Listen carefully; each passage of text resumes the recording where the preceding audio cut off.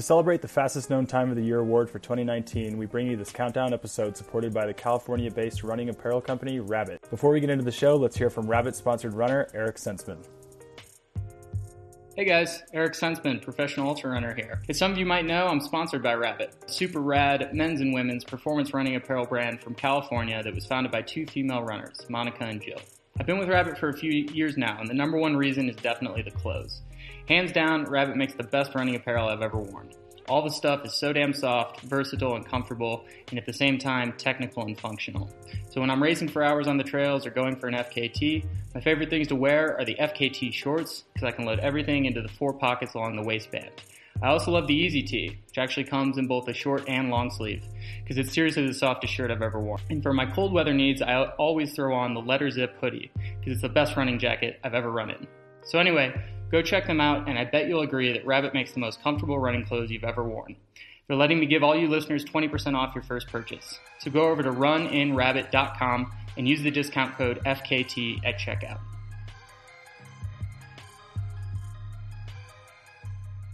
I feel I have the most fun job in the world. This is Buzz Burrell, and I can't say it's the best job because no one is getting paid, but it is really fun because I just spoke with the number 5, number 4, and number 3 FKT of the Year award winners. These are great people. They did great projects, and you are about to hear from all of them directly in their own words what they just did. It's so fun. I was literally moved to tears at some times and also just inspired, greatly inspired. And the fun thing is you're going to hear directly in their own words from all these people. Each segment is only about 10 to 15 minutes long. So this show is going to total about 1 hour. And we're going to cover the number 5, number 4, and number 3 FKT of the Year award winners. So just for context, there's no prize. They don't even get a belt buckle. No plaque, no nothing. But they do get the respect of their peers. And most of all, we get to talk about it. We get to learn from each other. We get to hear what each other's doing. And we can be inspired. As always, when you're listening to this, if something moves you, something you might want to try, click through, go to the website, and click through to what they did. And you could often find their trip report. You can find their photos. You can learn more information. Well, enough shuck and jive. Let's get on with it. Here we go for part 1 of the fastest known time of the year awards. And part 2 will be coming next Friday when we hear from the number 2 and the number 1 award winners. The 2019 Fastest Known Time of the Year Awards are back, and we're kicking it off with Rachel Intrican, who I'm speaking with from Seattle, Washington. Welcome, Rachel. Hi, happy to be here. On July 20th, you ran the Wonderland Trail, which is that fabulous. It's a fabulous trail, isn't it? 95 miles around Mount Rainier. So it's classic because it's pretty straightforward. It has logical sense to it. Mm-hmm. And you got the FKT on that. And for that, the voters awarded you the number 5 female FKT of the Year award. So congratulations. Thanks. Now, I should note right now that there's actually a tie for number 5. So after this, we're going to interview the other female who has the other 5. But it doesn't really matter. It's just the way the voting comes out. Okay. I'm going to explain that right now just because we're kicking this going with you. 661 FKTs were submitted, Rachel, for just North America. Plenty more for Asia, down under Europe. And 661 is too many for our voters to process. So we crushed that down to 19 on the nominations list, which you, of course, were on. People can go look at that list on the website. And 20 for men. And then voters vote on those 19 and those 20 to make it easier for them to understand. And numbers are just assigned to their votes. I add them up, and whatever the numbers say is it. It's very objective. So on the back end, meaning me or Peter Backwin, we don't touch it. So that's how we end up with ties. Okay. And I should also note, it doesn't matter that much because number 3, number 4, number 5 were all just a few votes apart. So it's all kind of the same thing. I am just happy to be here, so don't worry. Well, good. I just wanted since you're actually the first on the show, I just wanted to get this warmed up and let people know how the game works. And of course, back to the topic, congratulating you. So the Wonderland Trail, super classic, and you did it the year before with a partner, a male partner. But this time you went by yourself about 3 hours faster than you did last year. Yeah, well, we had a couple sticky situations where we got lost and made it a little longer than 95 miles. So, yeah, I was able to save a little bit of time. So going alone, or was it the experience that allowed you to not make any errors? Well, when you go solo, you have to pay a little bit more attention than you do when you're, got someone else there with you. So, I think it was experience. And then I think it was also just personal responsibility. So. Gotcha. Well, you obviously live in Seattle. And so on a clear day, which probably not too many of those right now this time of year, but normally on a clear day, you can see the big mountain. So is Mount Rainier a special place for you, or how have you approached the Wonderland? Well, I think in 2017, when I moved here, I went to our local running shop, and Richard Kresser had put on a video he had done something called Dick's Rash, which is where he circumnavigated and then ascended and descended 4 volcanoes in the area. And so in 2018, I decided I have no interest in climbing things, but I do think it's really cool to run around them. So I decided to run around all of them. So that is Mount Rainier, Mount Adams, Mount St. Helens, and Mount Hood. Hold on, wait. That's interesting. I'd never heard of this. So how do you pronounce that challenge again? It's the Dick's Rash. Dick's Rash. A little crass, but yeah. We are ultra runners, so that is what we do. But yeah, so I didn't do obviously the up and down pieces, but I did the circumnavigations. And so that was kind of my first foray with the Wonderland. Was last year. I didn't have quite the confidence to do it solo. But I did it with my buddy Ian. And then I thought it was really awesome. So then this year, or I guess 2019, I decided to try to give the solo record a shot. So yeah, that was kind of my, I guess, introduction to the Wonderland. So thanks, Richard. Appreciate it. Well, that's interesting, Rachel. I'd never heard of Dick's Rash. Yeah. So, wow. So all 4, the 4 big volcanoes right there. Of course, Hood is in Oregon, not Washington. But Hood's got the Timberline Trail, which we have nominees for this year on the Timberline Trail FKT. That's a good one. Is anyone tried to link those together, or they just do them on successive weekends? Well, Richard actually did it in 1 week, which is insanity. But I did it over the course of the summer. So I think it may have taken me like start to finish, like 2 months to kind of hook them all together. But yeah, so that was kind of why I thought that, was a good idea, is because, somebody had kind of already done it. And then I thought that maybe I could, try to do the same. Nice. That's a good story. And that's good information, something we didn't know about. So on the Wonderland, of course, you're a little bit faster than a well-known local person, Candace Burt. So that means you must have a little bit of experience. Yeah, and I did the Wonderland in 2018, and then the Wonderland in 2018 was the last one of those 4 that I did, and so I kind of built up my confidence before going in for the 95-mile behemoth. With most of the other mountains are between 31 and 40 miles. So, and then I also did Section J of the PCT prior to doing Rainier the first time. So, I'm not a super experienced mountain person, or at least I wasn't in 2018 quite yet. So I really tried to build up my confidence in that before giving it the solo shot, I guess. So, yeah, originally I'm from Alabama, where we have hills, but we don't quite have the the mountain caliber that we have out here. So I really wanted to make sure that I knew what I was doing and I was going to be safe doing it within reason. Prior to giving it. Yeah. Wow. You moved out from Alabama. That's a big step up. Yeah, it is. It's been awesome. And one of the reasons I moved out here for work, but I also definitely moved out here to run. So it did not let me down.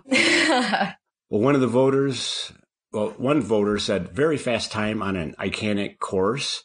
Another voter said a relative unknown compared with the former record holder, and so cool to see a younger person try this. Now, I don't know you at all. Are you a younger person? I am. I'm 28. So, I've been running now within the ultra scene. I've been running since 2013 was my first one. And then I ran my first marathon in 2010.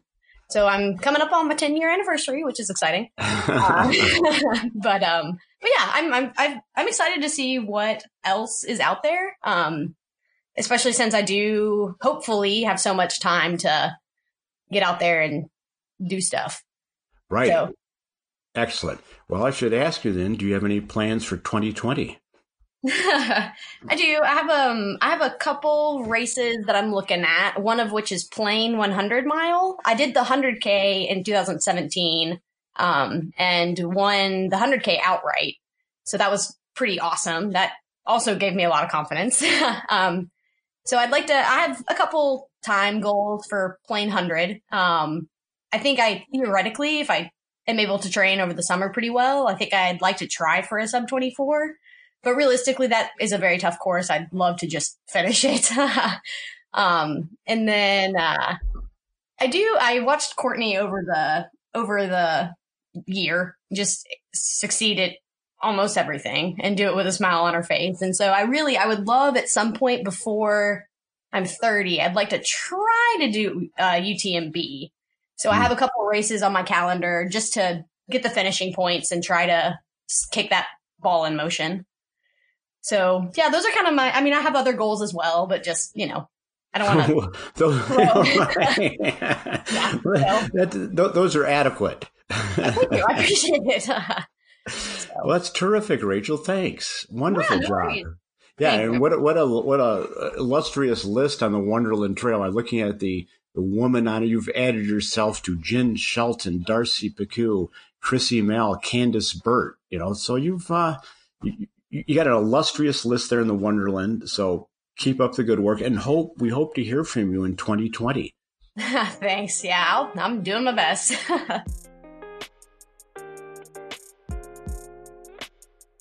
Interestingly enough, we have a tie for the number 5 female FKT of the year. And so coming in number 5th place also is Caitlin Gerben and Alex Borsick. We're talking to Caitlin in Issaquah, Washington, and Alex from Portland, Oregon. Welcome, you two. Thanks for speaking with us. Thanks for having us. We're excited. Thanks so much for having us. We're super excited to be honored in this nomination, and happy to talk to you. Well, congratulations, the Rainier Infinity Loop. Wow, this thing just blew up. Chad Kellogg thought of it. He never did it.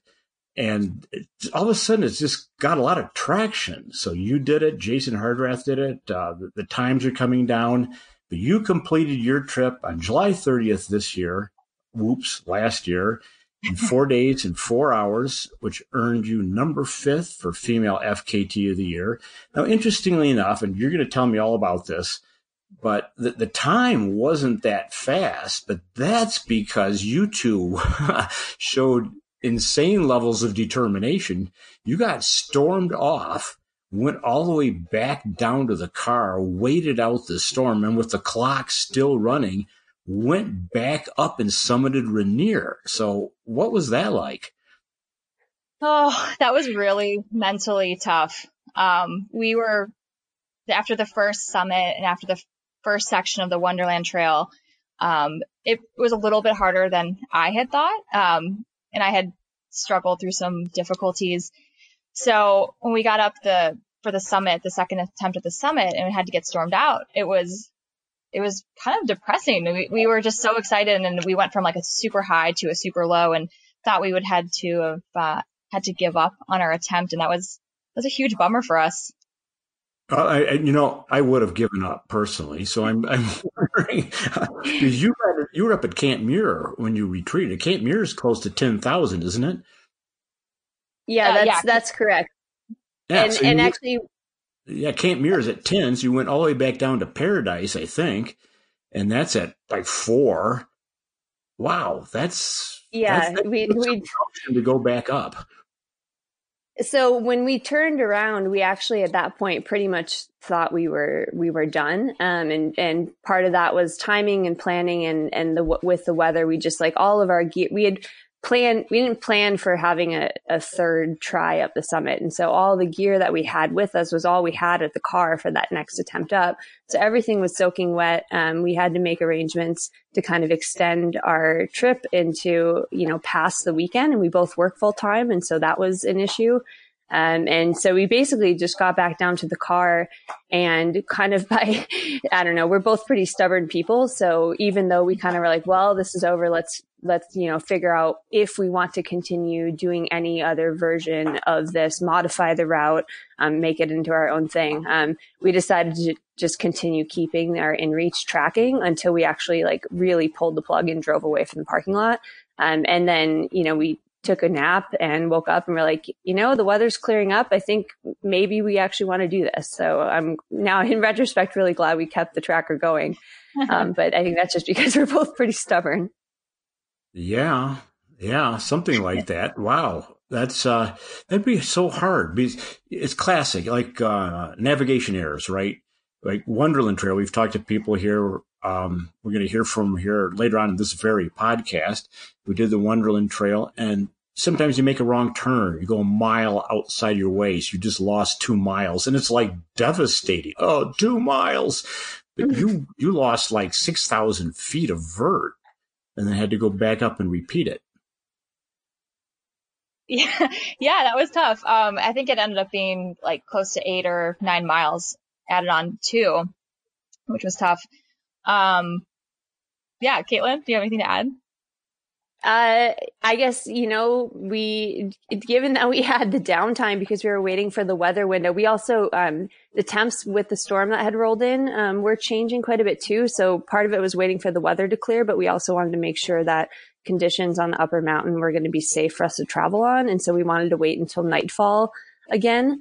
And so that gave us a little extra time. So, we got to go to the lodge and eat a few burritos and ice cream sundaes. So I think that given that we got to had time to do that in the middle of our adventure, that made for an interesting pit stop. The Mexican Power Bar is indeed a commonality in the fastest known times. It's the food of choice. Well, that's amazing. So you started back up Rainier. Where is it here? It's like 8:30 p.m. So you started your summit attempt at second summit at 8:30 p.m. Ouch. Mm-hmm. Yeah. One thing that extension did was, I think going into this journey, even with our initial goal of going for the overall FKT at the time, which was a little over 2 days, I was pretty nervous about the sleep deprivation because that was something that I had personally never really taken on before. And so then adding, a whole additional day that we basically were weathered out and a whole other day without sleep. And, you think we had that downtime, but to be honest, all of that time, was spent, getting in calories, trying to dry out our gear, repack everything, make arrangements to extend our adventure and stuff. And so we really, didn't get any extra sleep during that time.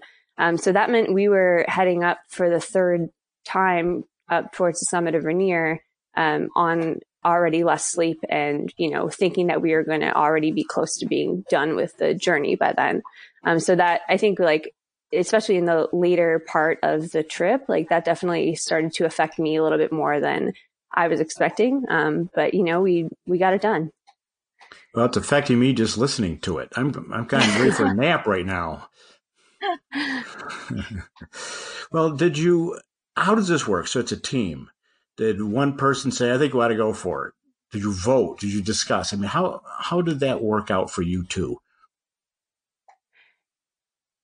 I think we handled everything as a team.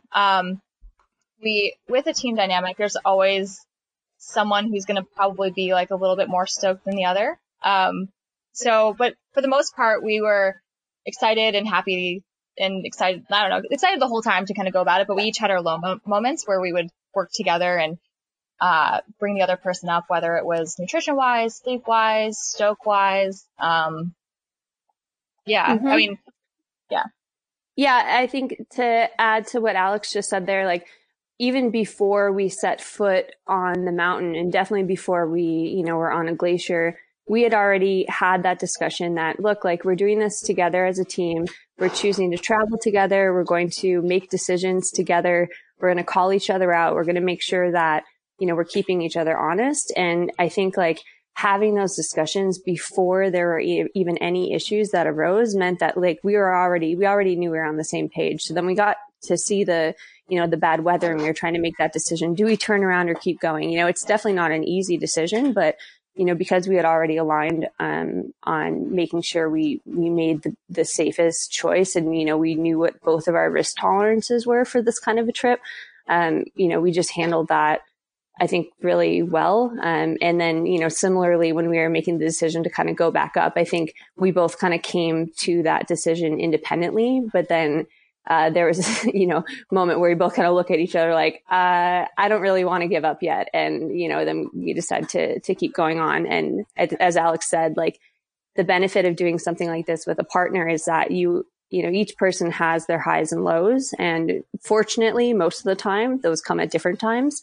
You can kind of pull each other along for different things, but there's definitely, a dynamic that you have to balance when you're doing something this intense and this long without sleep with another person. Yeah. To kind of echo what Caitlin said, we felt it was really important to have these important conversations beforehand because stuff on a mountain is nothing to mess around with. Safety, weather. So we wanted to make sure we were on the same page before we got into these situations because a lot of times when you're excited, the stoke's high, you want to finish something. It's easy to make some poor decisions in the moment, just thinking selfishly. So we had these conversations, wrote, lists down, and talked about all this beforehand. So when we did get into these situations, at least we had more of like a clear head than someone who is impulsively acting might have. This is an amazing example because 4 podcasts ago, we had Jared Campbell on. Not sure if you heard that, but he was talking about partnership, the importance of partnerships. And he described doing what you did. He said, literally, laid out the list of walking through the list and of each person's commitment, each person's tolerance in advance. And you did exactly that. So this is a very good example. Yeah, it proved to be pretty helpful for our success, I think. Well, I'm going to read what the voters said. 2 comments. The Infinity Loop was begging for an all-female FKT. This is very serious. Make no mistakes. And I thought that was a good comment. This isn't a trail run. When you're up there, there's been, I'm not sure how many fatalities on Mount Rainier, but plenty, particularly in those conditions when you have 70-mile-an-hour winds up there. Another voter wrote, anytime, and I think this person probably did it themselves, actually. Anytime you mix multi-day fatigue with life or death alpine decision-making, you're going to rank highly in my book. So they voted you very high, I think. That's awesome. But they were real, right? It's life or death alpine decision making. You just gave us an example of that. It's not like go, go, go. It's not like you're on the track and one lap to go and someone says, go all out. Sometimes going all out is a really bad idea, and you literally decide not to do that. So this is a very good example. Yeah, I think we totally agree. And, everyone out there, especially, whether you're on the trails or in the high alpine, everyone's going to have their own personal risk tolerance and, basically be aware of where they are willing to cut corners and where they're not. And fortunately, one reason why Alex and I teamed up to do this is that we're, very well aligned on what we think is an acceptable risk to take on. And we felt, with given our abilities and the conditions and stuff, I think we ended up making really good decisions. And looking back on it, like, I'm super grateful for a really fun, adventure-filled few days with Alex. And I'm, proud of the decisions we made, even though we were tired. I think, going back, I wouldn't change anything about it. Wow. Okay. And make sure the listeners click through on the website, because not only will they find a classic summit photo of you with your hoodies on and your goggles on and everything, but you two just crapped out on the Muir steps by the headlamp. So those are two classic photos. So make sure people click through and have a look at those. And my last question, which I have to ask, of course, is you originally set out to do the overall FKT on this, and you completed it. You had a great time, but do you want to go back and look for better weather? Oh, we've tossed that idea around a lot in the last couple months. I don't know. For me personally, there's so much out there. I'm definitely still intrigued by it, but I'm also really excited about a lot of other opportunities. So maybe not this year or next year, but maybe in the future. I don't know. Me personally. Yeah, Okay. I'll agree with Alex. Like, when actually part of the reason why we decided to continue going on is because when we were halfway through, we're like, oh gosh, there's no way we're going to want to come back and do this again. But by the time that fourth night was coming, we were already like scheming up ways to do it better. So I feel like once the seed is planted, it stays there for a long time. So we'll see what happens with that. Right. That's a good call. I mean, the days are short, the nights are long right now, so a lot of scheming could happen, but you've done it. It was successful. Absolutely. And so you could move on and do other things. And I will note that we hope to hear from you both in 2020. I think we're going to be getting some FKT submitted from both of you in this coming year. We hope. I look forward to staying in touch and hearing about them. Awesome. Yeah, thanks so much. We're back now with Ladia Albertson Junkins, talking to her from Snoqualmie, Washington. Welcome, Ladia. Hi, Buzz. How are you? It's great to be here. Yes. Well, back in September 1st, you ran the Timberline Trail, which, of course, is kind of like the Wonderland Trail on Mount Rainier in that it just goes around Mount Hood. And you did that in 7 hours, 2 minutes. And I think that's about 40 miles with 10,000 feet of vert. Is that right? Yep, that's right. Okay. Well, for this, and you obviously got the FKT on it, which had stood for like 37 years. So this is a very fast time. And for that, the voters voted you the number 4 female FKT of the year. Congratulations. Thank you. That's really, really sweet. And I'm just very touched that I was even nominated and that people voted, because this was a very meaningful experience for myself and Justin and Abby. Well, let's touch on that for a second. So our understanding is that Gabrielle Grunwald was your best friend, and after a long battle with cancer, she unfortunately passed away. But I want to hear it from you. But my understanding is her husband suggested that you go for the Timberline Trail. Yeah, that's exactly right. So Gabe Grunwald was a professional track runner for Brooks for 10 years, and she battled with adenoid cystic carcinoma, ACC, which is a rare cancer. And she had battled that for 10 years and passed away June 11th of 2019. And sometime that following summer, or this past summer, I guess, it was probably August when Justin, her husband, texted me kind of out of the blue, asking me if I wanted to attempt the Timberline FKT, because he was going to be out in Portland for the national concert, and I was joining him there along with Abby Anderson, Gabe's sister. And so when he asked me this, I said yes, even though I really doubted whether that was something I could do. at this point. I had really been struggling to get out the door most days this summer to run. I really wasn't confident that my fitness was where it needed to be to chase such a stout record set by Lynn Harmon. And you're exactly right. It had stood for 37 years. But I figured that if Justin, who had just lost his best friend, his wife, his North Star, if Justin, while he, was deep in the dark sinkhole of grief, if he could show up for a run around a volcano, then I definitely could too. And wow. honestly, yeah. Yeah, that's good. So you weren't feeling real chipper. It wasn't like you were burning it up last summer. You were feeling a little down, is what I hear you saying. Yeah, I was. I mean, I think grief has a way of making you feel dead inside in some respects. But Gabe never gave up on the things that made her feel alive, and Justin really hadn't either. And so for us, this FKT was really about honoring that. Wow. I think you did. A couple comments from the voters. One was a lesson in inspiration in many ways. And another person said an epic trail and elite speed make this the FKT of the year. Oh, so, that's very sweet. Thank you. Well, I think you do have a strong background, I believe. Are you semi-professional? How would you rate yourself in terms of a runner? Sure.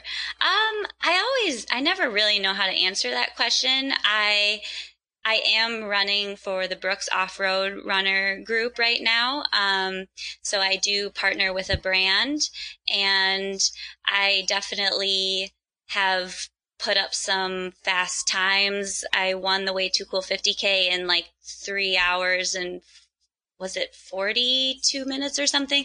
So I've definitely run fast before. And I've qualified for the Marathon Olympic trials, and I have a background in road racing, and I ran collegiate track and field and cross country. So I definitely come from kind of a faster background. But yeah, you had the tempo. The tempo was sure. No problem for you. Well, I don't know. It's always hard, right? And every time we run, the challenge might be a little bit different, but it's still challenging.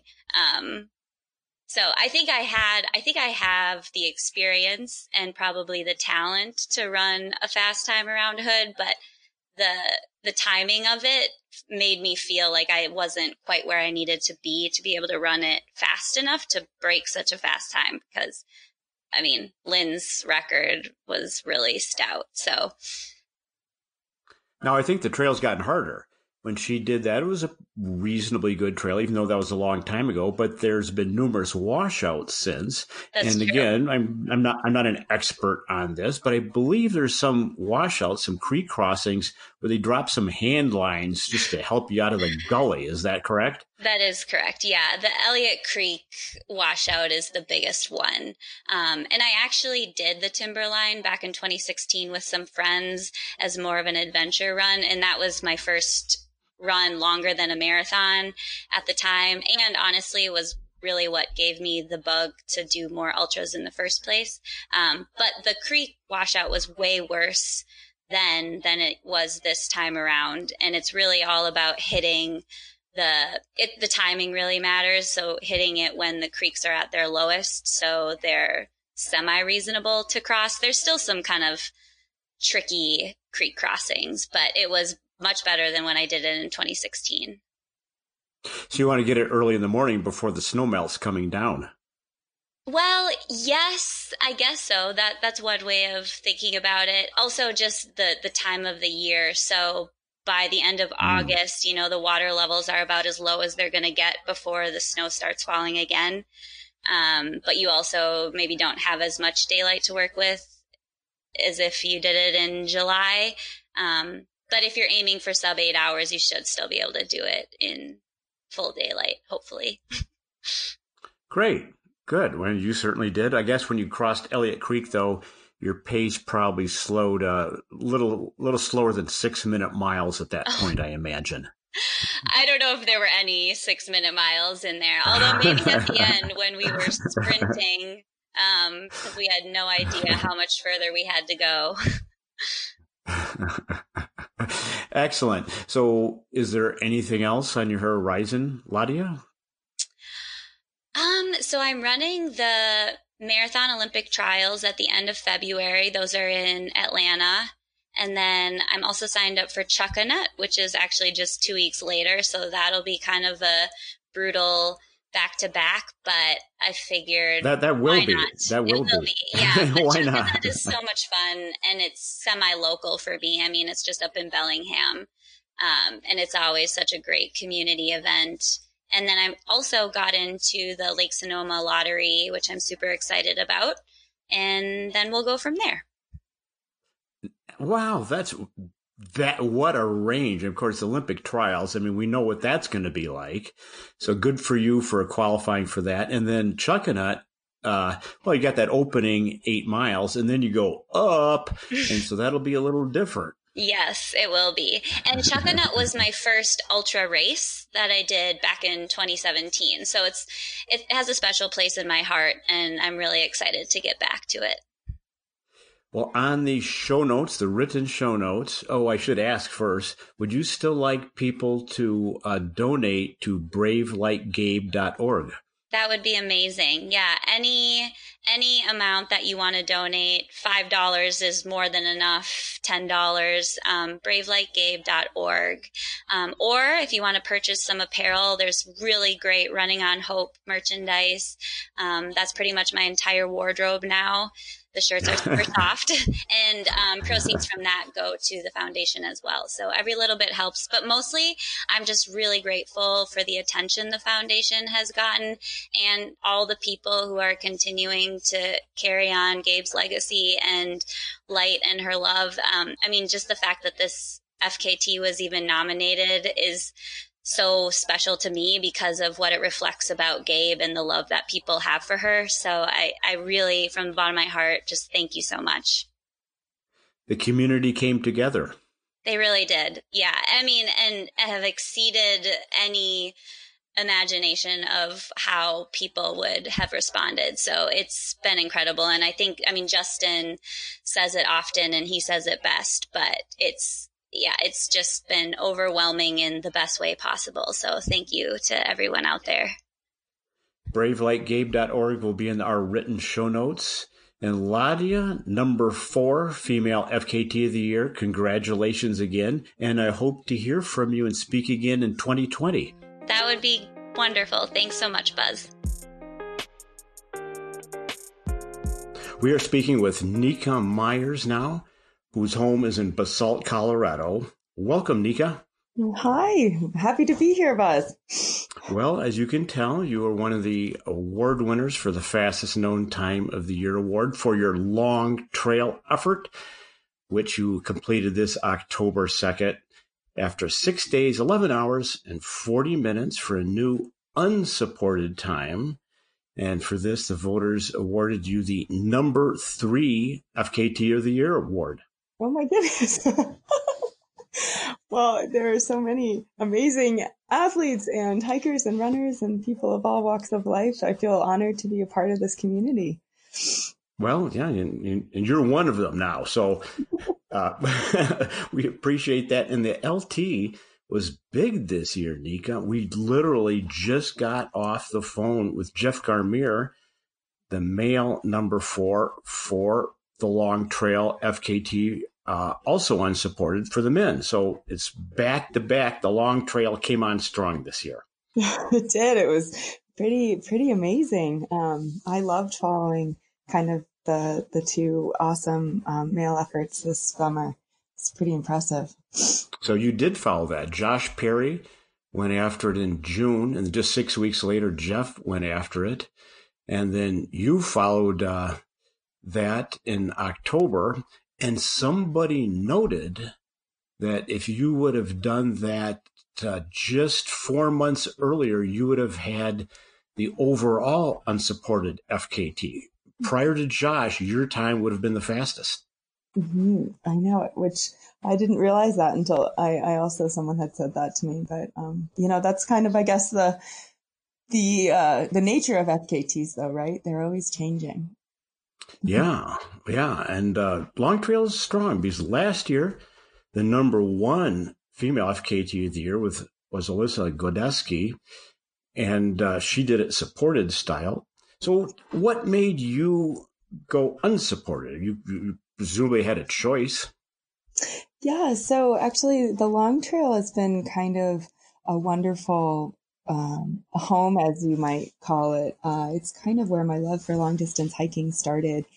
And I hiked the trail in 2012, and then in October, beginning of November, so not completely ideal New England weather, but fell in love with the trail, and I've worked for the organization that maintains it, and I've been a backcountry caretaker in its mountains and worked on its trail crews. And the community that surrounds it has really been my kind of family, and I wanted to go back to the trail and hike it in a different way than I ever had hiked a trail. I've never done an unsupported style hike, and it felt very fitting to go back to a place that has really changed my life in many ways. And I figured, why not try something that I'd never done before and reconnect with a place that has been so inspiring. So the unsupported, it was pretty. I kind of, when I was thinking about doing this effort, it was always in my mind that I would try it unsupported. So it's kind of how I always had envisioned it.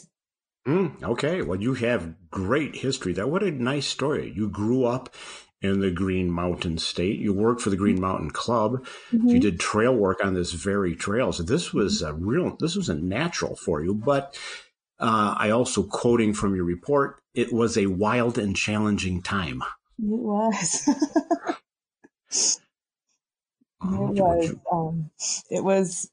It was definitely interesting to hike through some places that I'd spent quite a bit of time in just a very different way, and recognizing that sometimes this particular effort, being 100% in the present, and so not dwelling on some of those really strong memories of place along the trail, or like even physical structures that I had built with some amazing characters. I kind of, some of that was just really trying to stay present and not having those memories become overwhelming was something that I realized I would have to kind of think about while I was hiking through them. Be here now. Yeah. Well, you don't have much choice, though, do you? Because otherwise, things are going to go wrong. Yeah. Otherwise, the emotions start flooding in full force. Okay, well, as I often do, I'd like to encourage listeners to click through. You have a lovely trip report. So if you go on the website, you look up your FKT of the year and your name, the route, any way you want, you can navigate to your trip report, which is, as usual, really good reading. Everyone has a lot of meaning involved in this, and you especially, since you grew up there. Mm-hmm. But now, you live in Colorado. I do. So what's next? I mean, probably no Long Trail. I mean, are you going to be out here for a while, or what's this looking like? Yeah, so I moved out to Colorado because I have a twin sister, and she's very near and dear to me, and we hadn't lived together in over a decade, so I decided to be able to, just cook dinner and do fun adventures in the mountains with her. And so that's kind of the draw that brought me out to Colorado, and I do really love the community out here. My heart, though, I'm a Vermonter. I love the Green Mountains. They are rugged and wild and fun and always teach me something different, but I'm really enjoying being humbled and creating a new life out here in Colorado as well, in these amazing mountains. Well, Basalt, of course, is on the Roaring Fork, just downriver from Aspen. Yes. So the Glitterati are just upstream from you. But what do you miss the ice? I mean, sorry, we don't have ice. If you go ski now, I'm sorry about that. You have to ski on white snow. I remember when I skied, actually it was called Mount Snow once in southern Vermont. You literally could look down through the clear water ice and see grass underneath your skis. Oh, yes. Very familiar with that. It's fun. It is a different, I think one of the biggest things that I notice is how sunny it is here. And the winters are just so much warmer, and in the sense that they're not that damp, cold, bone-chilling, moisture-laden air that they are out east. But you're making me want to go to Vermont now. But that's what I kind of love it. Actually, on the Long Trail this fall, I had quite a bit of rain, and one of my items that I carried in my backpack that I knew I was going to use a lot was a pretty heavy-duty raincoat. I kind of was light on a lot of things, except I knew that rain gear might be something that I would use a lot of. And I just was so excited to be in rain because I just hadn't had some bad weather in a long time. And so it seems kind of silly, but I was really loving all the moisture that the Long Trail brought back into my life, because I didn't realize I missed it so much. Okay, well, it sounds like you will be back. So no Colorado plans for 2020? Right now I coach middle school Nordic cross country skiing, and right now I'm kind of in the supporting young athletes in their own way and their own goals this winter, and looking towards the summer, I'm really excited to explore and do some link up routes around here of drainages and get to know these mountains as much as I know the Green Mountains. And I know that Colorado is a much bigger state, but at least around here in the Roaring Fork Valley, there's just so much to explore. So I'm very excited to kind of stay present in this state and learn from it a lot. Great. Yeah. Excellent. My last question for you is your nickname is Early Bird, Nika Early Bird Myers. I don't think is a trail name, a thru hiker name, must be a nickname. How did you get it? So it actually is a trail name, and it came from the Long Trail. In 2012, I was hiking it with a really dear friend, and she gave me my trail name. And because we also were in the classic very short days, with the sun, and we had a limited amount of time, and it just inevitably made it so we were waking up early. But it wasn't just waking up early. I'm a very chipper person in the morning, and so I was always kind of rearing to go, and so it felt natural. And the mornings are my favorite time of day. Some are easier to get up than others, but Early Bird came from just finding that peace on trails early in the morning, but also having the energy to completely feel like I could have a conversation early in the morning. Well, that is an excellent story. And indeed, this is one of the key qualities for the multi-day trail run or trail hike. Yeah. Because if you can't get out of bed in the morning, doesn't matter how fast you're going, doesn't matter how late you're going, the early start is key. So you have a prime quality. So hopefully we'll hear from you again, Nika. Yeah, no, and I feel so honored, definitely to follow in the footsteps of some of the females of the Long Trail and some of these records, or fastest known times. Really, I just feel so lucky to have followed and along with, in the footsteps of just, amazing characters. Terrific. Yeah. I think there was more than luck involved. So congratulations on the number 3 FKT of the year, Nika. Thank you so much. We're now speaking with Andre Michaud, talking to us all the way from Anchorage, Alaska. Greetings, Andre. Hey, how's it going?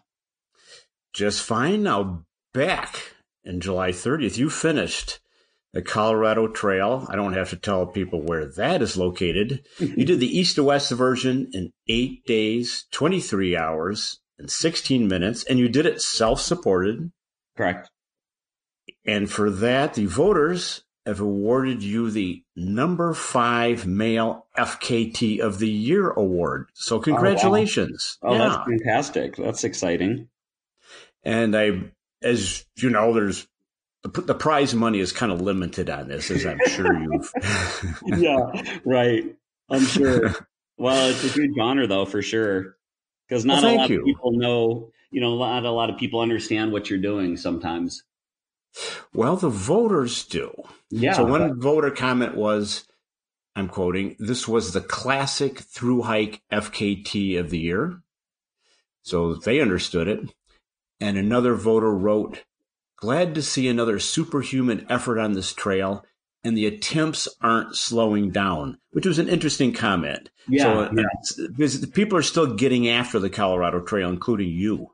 There was a lot of activity this year. Actually, I'm sure you know of most of it. A lot of it didn't even get pressed just because they were so short-lived, but there was a number of them for sure. Right. And we don't hear about the DNFs. Exactly. And those are this is a totally different story, but the woman that tried to run across the country this year, that would have been the biggest FKT of the year as far as I'm concerned. I was so impressed with her. I'm so sad she wasn't able to finish. Oh, wow. Thank you for bringing that up. That was a tough case, wasn't it? I almost cried when I read, because early on it looked like she was having trouble, like in the first few 100 miles. And I'm like, oh, maybe things will come out in the wash, or, this will be short-lived. And then she bullied her way through that. And then, laying down 60 plus miles a day for weeks and weeks, and then to truly have to finish because of your body, not because of mental weakness or whatever. I really almost cried. Wow. Thank you, Andre. That's an excellent comment. I might not have made that comment myself, and unfortunately, I can't even remember her name now. I feel bad. She's a professor of, I think, physics on the East Coast, and I'm embarrassed I don't remember her name, but she deserves a huge shout out. Right. And she was like 4 days ahead of the previous time. It was under 500 miles to finish, or a few hundred, and she would have obviously made the record as well. So, but she's pretty young, I think, or at least younger than me. So hopefully next year she can do it if she's not sick of it. I actually tried to get her on the podcast. Yeah, that'd be cool. And I couldn't track her down when she went through Colorado. And then after her knee gave out is what it was. Mm-hmm. And I sent her 2 messages and saying, "Do you want to talk about it?" And she said, "No." Yeah, she probably just needs to I can't blame her. It was, it's like, no, it's too close. For sure. I can't blame her. I would have been worse off, but then I'm an emotional weakling. But let's go back to you, Andre. Sure. You too. Well, wait a minute. You just did the Colorado Trail, and you went east to west.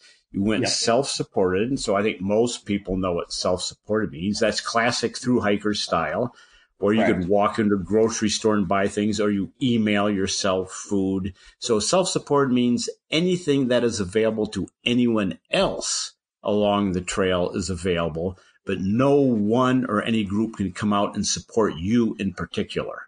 Exactly. And why did you do this? I've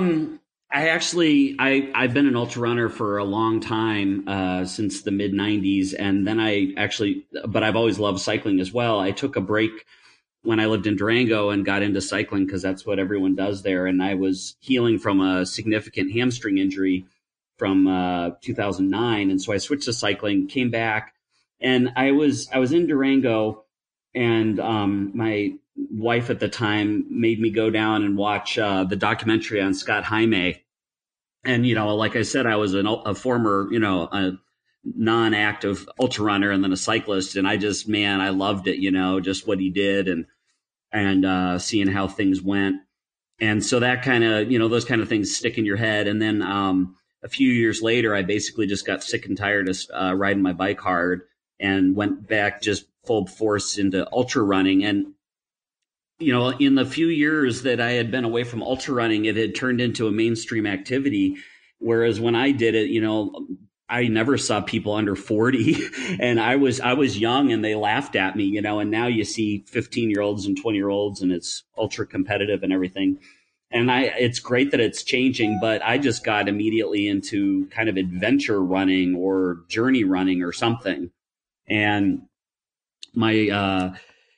I was encouraged to just jump on the CT trail that summer, kind of off the couch.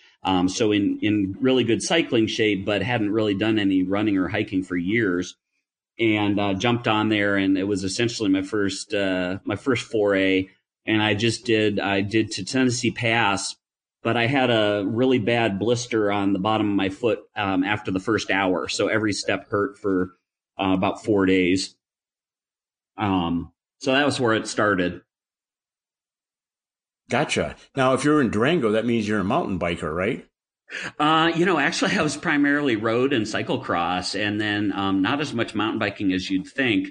And in 2015, though, I started the Colorado Trail race, the mountain bike version of the Colorado Trail. And of course, their ethics are even more rigid, and I respect them very much. But I just did a day and a half. I did about 140 miles, and I rode from Durango to Spring Creek, and it was not for me. I was just like, man, I would rather walk than walk my bike, So I tried it. It wasn't my thing. I'd rather run any day. Right. No, that's interesting because there is FKTs for biking the Colorado Trail, but of course it's a little odd because of all the wilderness areas you can't bike through. And so the FKT route is very different than the running hiking route. Yeah, and it's about 550 miles. Yeah, and it's a lot of road. I mean, you have as soon as you get to a wilderness area, you bounce out of the forest and you do a road around. So it's a little different. And then, as you said, there's hike-a-bike. Yeah, and the hike-a-bike, it is a humbling experience, especially pushing, a 35-pound bike up like an 11,000-foot hill in the San Juans, and it's like 20%, and it's kind of just a rough trail in that one area, and it was hard. Anyway, now, so the Colorado Trail in a little under 9 days. Mm-hmm. That couldn't have been easy, Andre. So what do you think about that? It was just a progression. Like that was truly my third attempt. And I ate and breathed it for 3 years straight. I thought about it every single day, single day. It's got me through, 100-degree runs and -5-degree runs. And, just every second I thought about, what was the lightest equipment I could use that was safest, what food I could use. And then I just basically my training for it was, what got me ready for it, of course, both mentally and physically. And the mental part is something interesting because I don't know Scott Jaime, and I've kind of seen his name for like 20 plus years. But one thing he said interestingly this year was because he went for the unsupported goal. And he had the prior supported goal, which is what got me into this. But he said he wasn't, part of it was he wasn't physically ready for the unsupported weight this year, but also he said psychologically, and that was my strength. Is I think, being supported is a huge accomplishment, and if you're trying to cut every second off of that and you're killing journée, you're hyper focused for whatever number of days, but when you're by yourself and every decision you make determines how the rest of your day will go, whether it's a feeding or drinking issue or a heat issue, cold issue. And by the time I got to this year, I had done all the suffering. I had been unable to sleep because I was so cold in the San Juans already. And so this year, even though there were things that didn't, of course, nothing goes perfect because God, you got 9 days to screw up, it was just all flow. It was crazy. Interesting. So you committed. This is good. Yeah. It was really fun to hear. It was your third attempt. You committed to it. You thought about it. And then once you got on it, it just worked. It finally did. In the last 2 years, I was physically ready and I was mostly psychologically and emotionally ready, but I had some, I had some issues to deal with, and, it's hard. The psychological part's so big. And this year, the only thing that held me back from committing was just, the initial concern. Is it going to go, is there going to be a wildfire that starts this year, or am I going to just, fall and break my ankle? But once I got, about halfway through the state, I was like, hey, this is looking good. I haven't gotten, crazy tired yet. And then once I hit, that area in the Sawatch, kind of in between Gunny and Sawatch towns, once you get into that cattle country, which is like at 10,000 feet, It's not as sexy, but it's like I did a lot of training there over the last few years because it dries out, relatively early, and it's at 10,000 feet, and some of it's beautiful. And once I got there, I still had like 180 miles, so like third of the way to go. But I knew that was it, that I was running home at that point. Wow, nice. I really, excellent. That's a good story. That's an excellent story. You, a lot of times there's these giant sufferfest stories here, and anyone who wants to can click through on the website, type in your name, type in Colorado Trail, click through, and there's your trip report. Your trip report is very exhaustive, so people should read this. You have each day listed out, and then I'll just read that. Toward the end, it was. It got hard to run. You're coming down into Durango, right? But you're getting a little tired there. And I like what you said. You said that after finishing, you felt a little emotionless at that point. Several minutes later, your best friend came careening into the parking lot. He was crying. You were shell-shocked. Yeah. You hugged, and his wife made you a real breakfast. And you just got done. Yeah.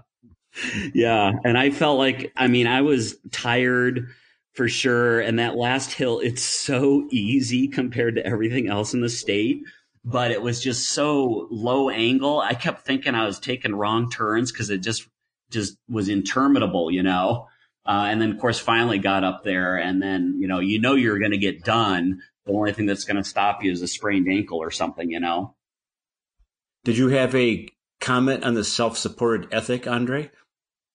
I do have one concern. When a lot of this gets kind of determined informally by like a jury of your peers, on the internet, which is awesome. But a few times I had questions about the style that I could do it, or what were the true ethical parameters. And I would ask about those on the web, and I never really got any answers. And so I emailed Peter Backwin a few times.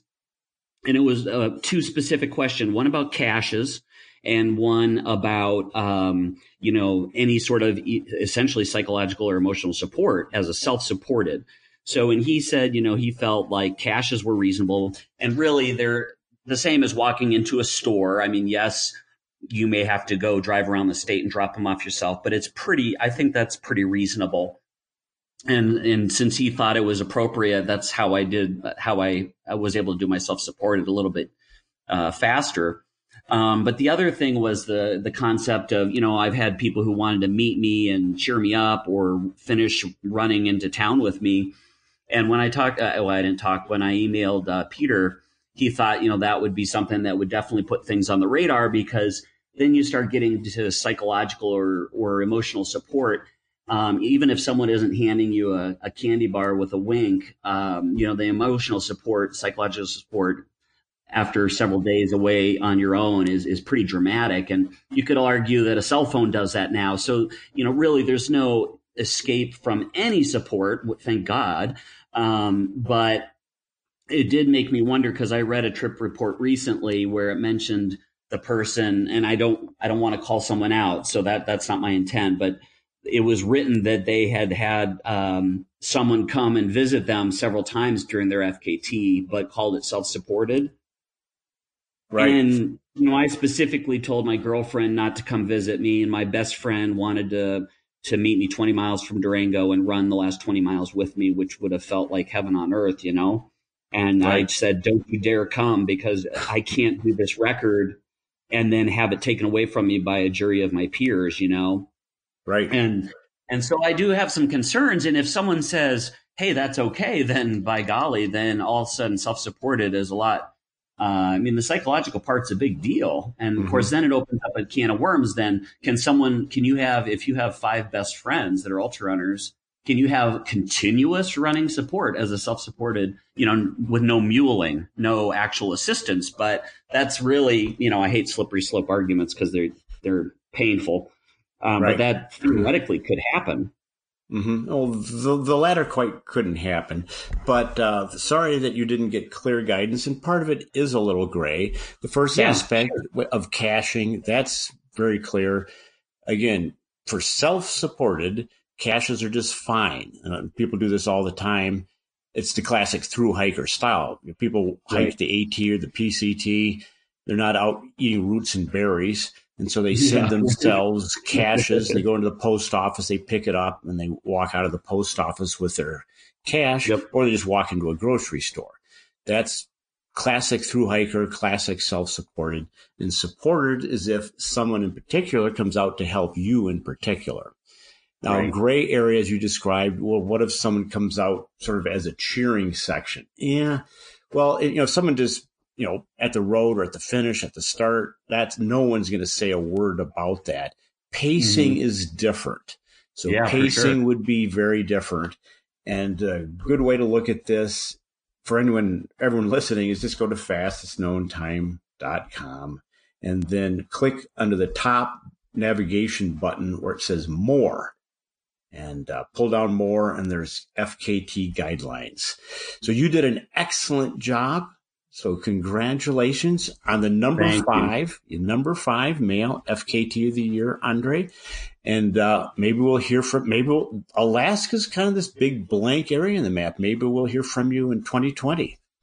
Yeah, for sure. I tried an FKT on the Denali Highway Road this fall, and I was doing well, but I got stopped by a mom and her baby that was just basically sitting on the on the road, and they could have been there for hours. So I basically had to just stop my FKT because of that, which is too bad, but that's just part of life up here now. Right. No, not offering assistance would be poor form. Good talking with you, and we hope to hear from you in 2020. Sounds great. You take care of yourself. We are here with Jeff Garmere, who we've had on this podcast before. You can look it up, episode 32. But we are talking now with Jeff from Portland, Oregon. Welcome, Jeff. Thanks for having me. You got it. So back on July 24th, you finished the Long Trail. The Long Trail, there's a lot of long trails, but the Long Trail is the oldest, by far the oldest long trail, if you will, in the United States. It's 273 miles. It crosses Vermont from Canada to Massachusetts. And you did it unsupported, squeaked in 12 minutes under 6 days. And for that, the voters awarded you the number 4 male fastest known time of the year award. So congratulations, Jeff. Wow, thank you very much. Now, I know this isn't why you throw down and do these really hard trips, and we'll talk about that here in a second. But it's kind of fun because otherwise people wouldn't hear about these things. They get to learn, they get to be inspired. And indeed, the Long Trail saw a lot of action this year. Indeed, you went 10 hours faster than Josh Perry's time from just 6 weeks previous. Yeah, I think it had me and Josh set FKTs on it, and then a woman set an FKT as well. So probably as popular as any trail this year. It actually was as popular as any trail this year. I know these things because I keep track of these things. So yeah, I was just guessing. Yeah, you're right. Yep. Yeah, you're totally right. Nika Meyer indeed did the excellent FKT on the just a little right about the same time as you, and we're going to talk to her as well, interestingly enough. So speaking of the Long Trail, in 2018, it won for Alyssa Godesky's FKT, and this year it was you and Nika. So the Long Trail has had 3 awards on it in the 4 years since we've been doing this. Wow. Yeah, I think it's kind of that perfect length where it's too far to truly run or anything, and then short enough where you can still do it unsupported as well. So I think that is probably why people enjoy it so much. Oh, that's an interesting point. 273 miles. That's very good. So longer than that, doing it unsupported is going to get a little weird because unsupported means you're carrying all your own food from start to finish. and people have done the Colorado Trail that way, but that's schlepping a lot of food. So your pack's going to weigh a lot. And I think on your trip, you were really feeling it going over Mansfield at the start of the route, weren't you? Yeah. So going southbound, I started at the Canadian border, and you have the heaviest pack during what are known as the steepest, most rugged portions of the trail. So that adds a little bit of a tough factor into the first 2 days when you're already not quite sure what you're in for. Right. That's interesting. So that's a good point. 273 miles can be done unsupported, but it's right at the boundary. And the logistics are fairly easy on the long trail since it's in New England. But for those of us who live out west, I've been on the long trail. It's much more rugged than people think because it was not constructed with pack animals. The pack animal means it's going to be at a certain grade. They're going to put in switchbacks that diagonal up the slopes to maintain a moderate grade so that mules and pack horses can manage it. But that wasn't done back then. So it just went straight up. So those are steep trails. Yeah, there's lots of ladders on it too, just to give an idea that it's not always just hiking or running. It's straight up sometimes. Well, I'm reading, and everyone should, listeners who want to hear more about this, just go onto the website and just type it into Routes, the Long Trail, or type your name in, Jeff Garmier, and track it down. And then your notes come up, your trip reports come up as they do for everybody. So it's kind of an interesting read. And so you had a tough trip on this from what I'm gathering, Jeff. I'm reading day two. That's not very far into it. And it said you went to put on your shoes, but you couldn't get your shoes on because leg cramps seized you up every time you reached down. That's at the start of day two. So you kind of had a tough trip.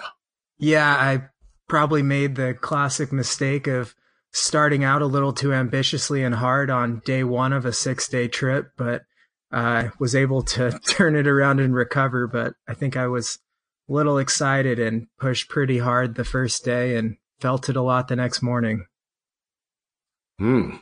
Yeah, interesting. Well, your time was 5 days, 23 hours, 48 minutes. So your goal was to go under 6 days, and you made it by 12 minutes.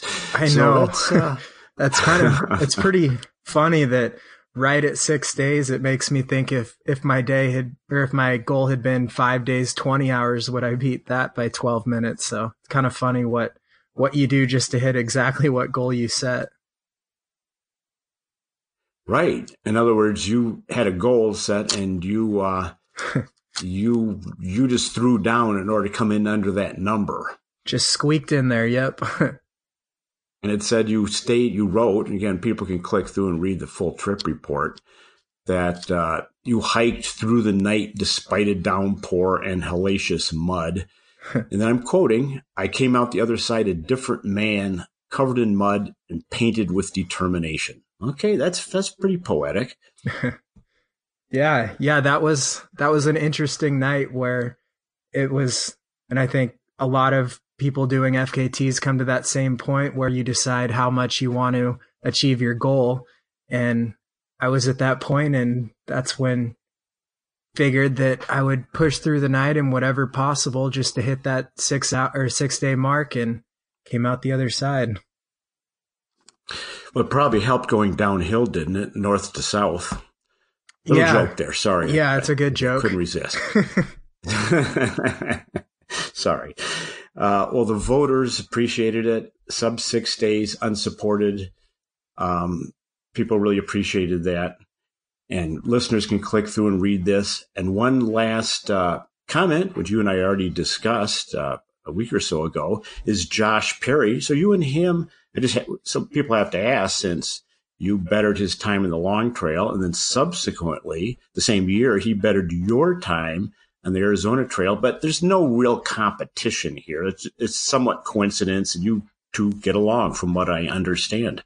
Yeah, I think we root for each other. So yeah, I wouldn't say competition, but it was pretty fun to set a little bit lower times and then both better each other's times this year. So it's fun to see through hikers and people on the long trails and backpacking popping up in the FKT world as well. Excellent. Well, that's a great attitude. It's a classic community attitude where we're there to learn and support each other. And so thank you for relaying that. I appreciate it. And at the same time, a little competition is part of human nature. It's healthy. And so it helps us. You could say we are being assisted by other people to do our best to be all that we can be. Yeah. I definitely agree with that. As these times all get lower, there's a little bit harder number to shoot for, so it gives people a better idea of what's actually possible. Nice. Well, if anyone wants to hear more about Jeff, scroll back and find episode 32, where we discussed why thru hikers are faster than ultra runners on long trails. And you just demonstrated that here on The Long Trail. And congratulations again, Jeff, on number 4 male FKT of the year. Thank you very much.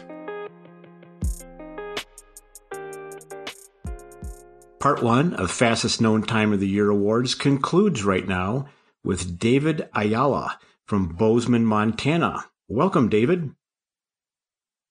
Hi, Buzz. It's nice to meet you. Likewise. Well, you did the epic Wind River High Route this September 14th to 16th. The WRHR, for those who don't know, is modeled after the Sierra High Route. I think it's a little tougher, actually. It's about 100 miles, mostly off-trail. And as with the SHR, it's designed to stay as high as possible, but not get into any fifth-class climbing. It wasn't done at all until 4 years ago. And you did it in an incredibly fast time of 51 hours and 35 minutes, for which the voters awarded you the number 3 male FKT of the year. So congratulations. Thanks. Yeah. So are you speechless now, or are you just still recovering from the effort? The effort feels like it's in my distant past at this point. But good. It's fun to learn about the FKT community through this process. Yeah. Well, how did you hear about the WRHR?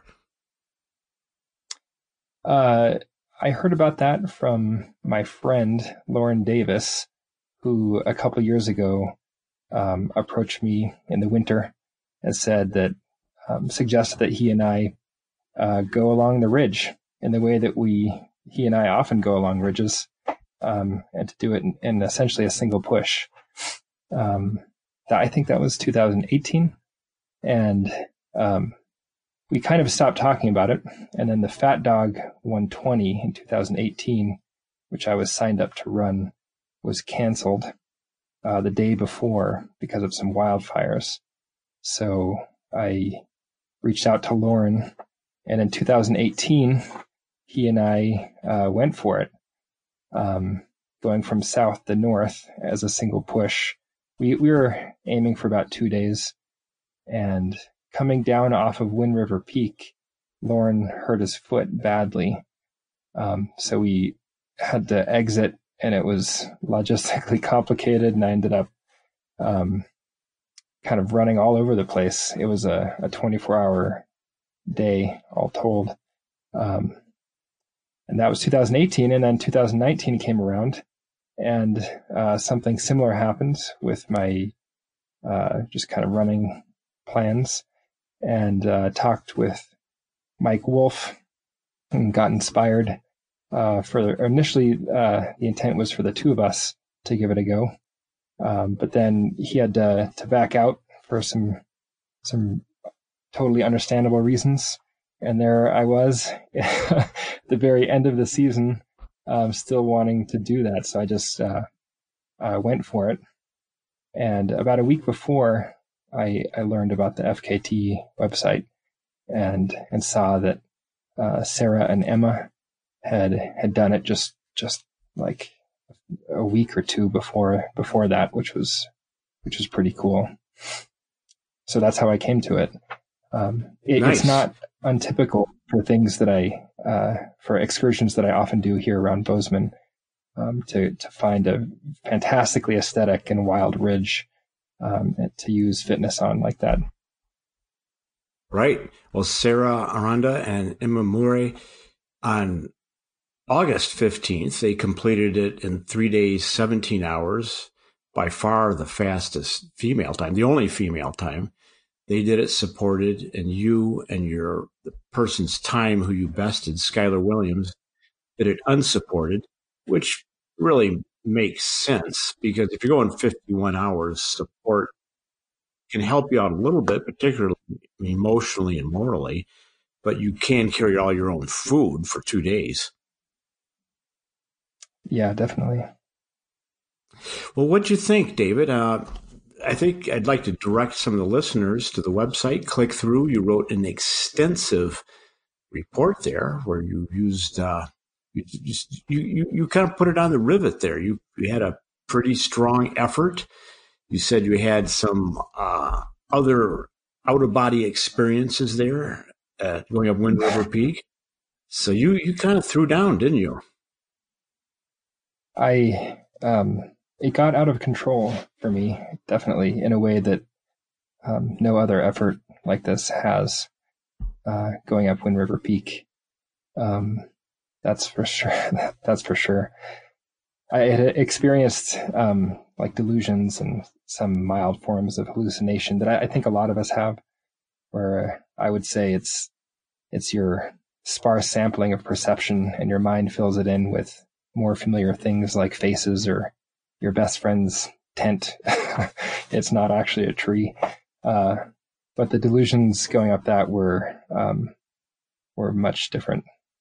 That was a really kind of terrifying several hours for me. Terrifying in that I really I lost track of like who I was, of definitely where I was and when I was. I was confusing it with the time I was on Wind River Peak in the summer the previous year, and it got crazy for me. My memories were somehow just stacking. The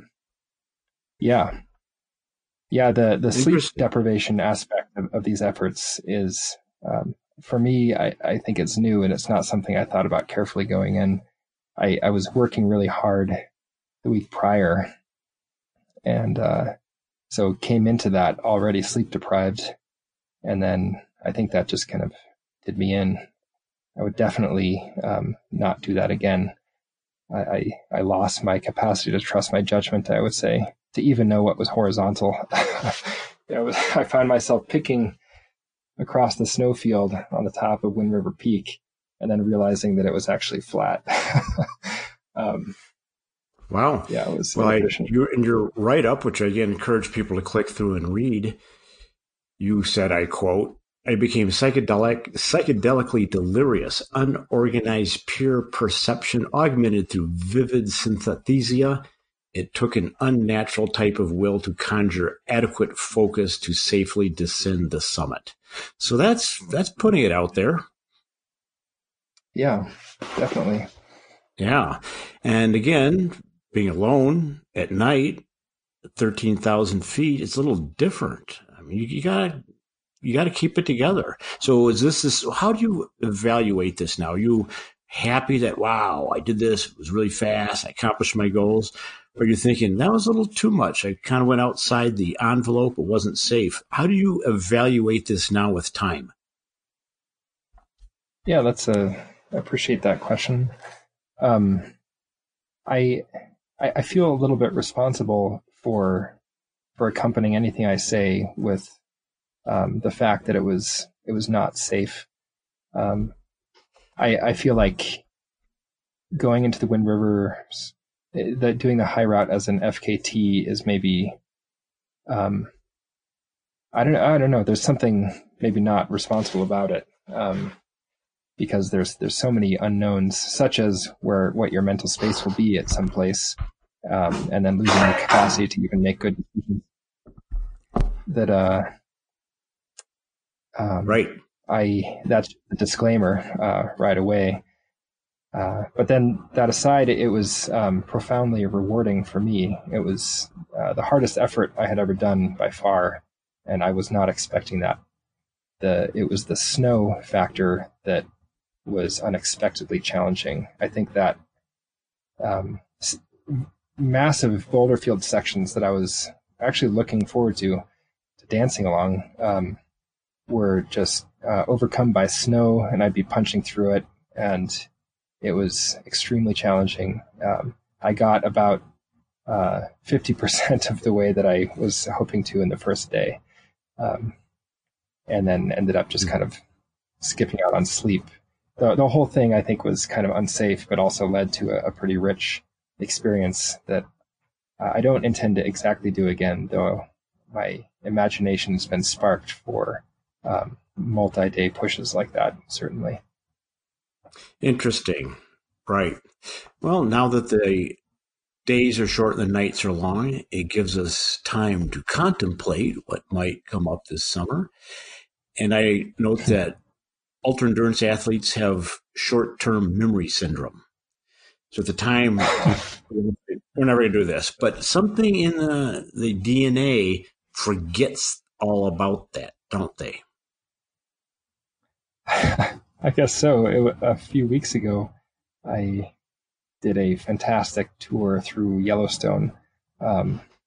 It's winter now, perhaps inspired by knowing that I could stay on my feet for 30 hours. So yeah, I think memory is very short. Probably unclear if that's a good or a bad thing, but the voters like this. That's how you got number 3 here. And by the way, the voting was very close, so there wasn't a big spread.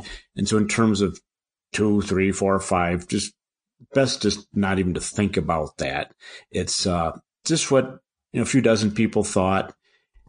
I add up the numbers. That's what it is. So I think as you realize this isn't that much of a contest, it's just a way of having fun conversations with people like you, so we can hear how you approach these things.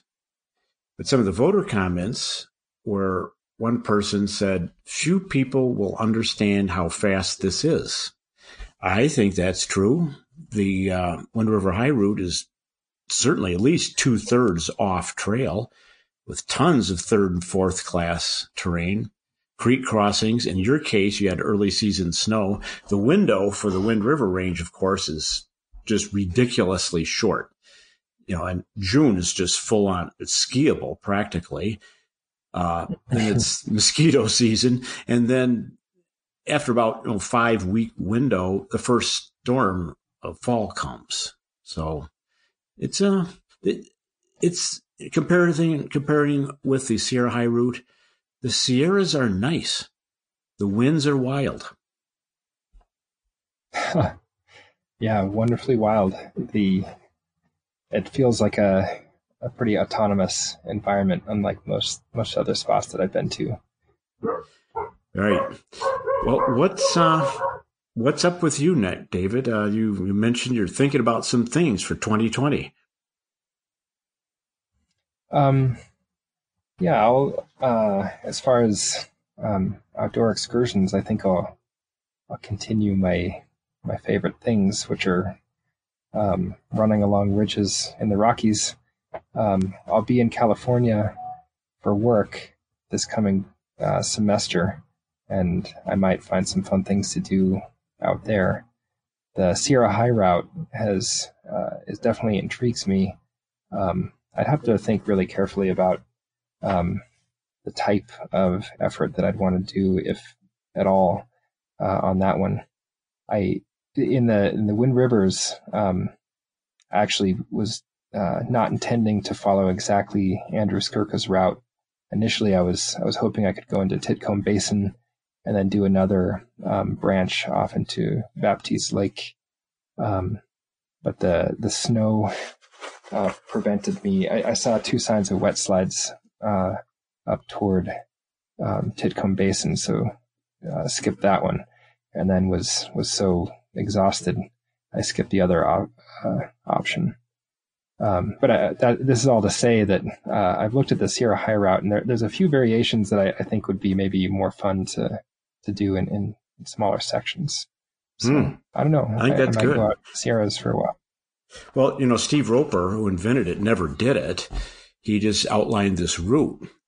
And when I went and did it with Andrew Skurka, we both said, this is great, but if I was to design a route with this in mind, it might not follow this same path. So if you came up with an SHR variation, I think people would appreciate seeing that. I think the Wind River High route, for what it does, is really close. I don't see a lot of improvement within its class, but you mentioned staying on top. I don't think, you know this better than I do, I don't think anyone's ever tried to traverse the Wind River crest, have they? Oh yeah, not to my knowledge. I think that would be that would require bring protection.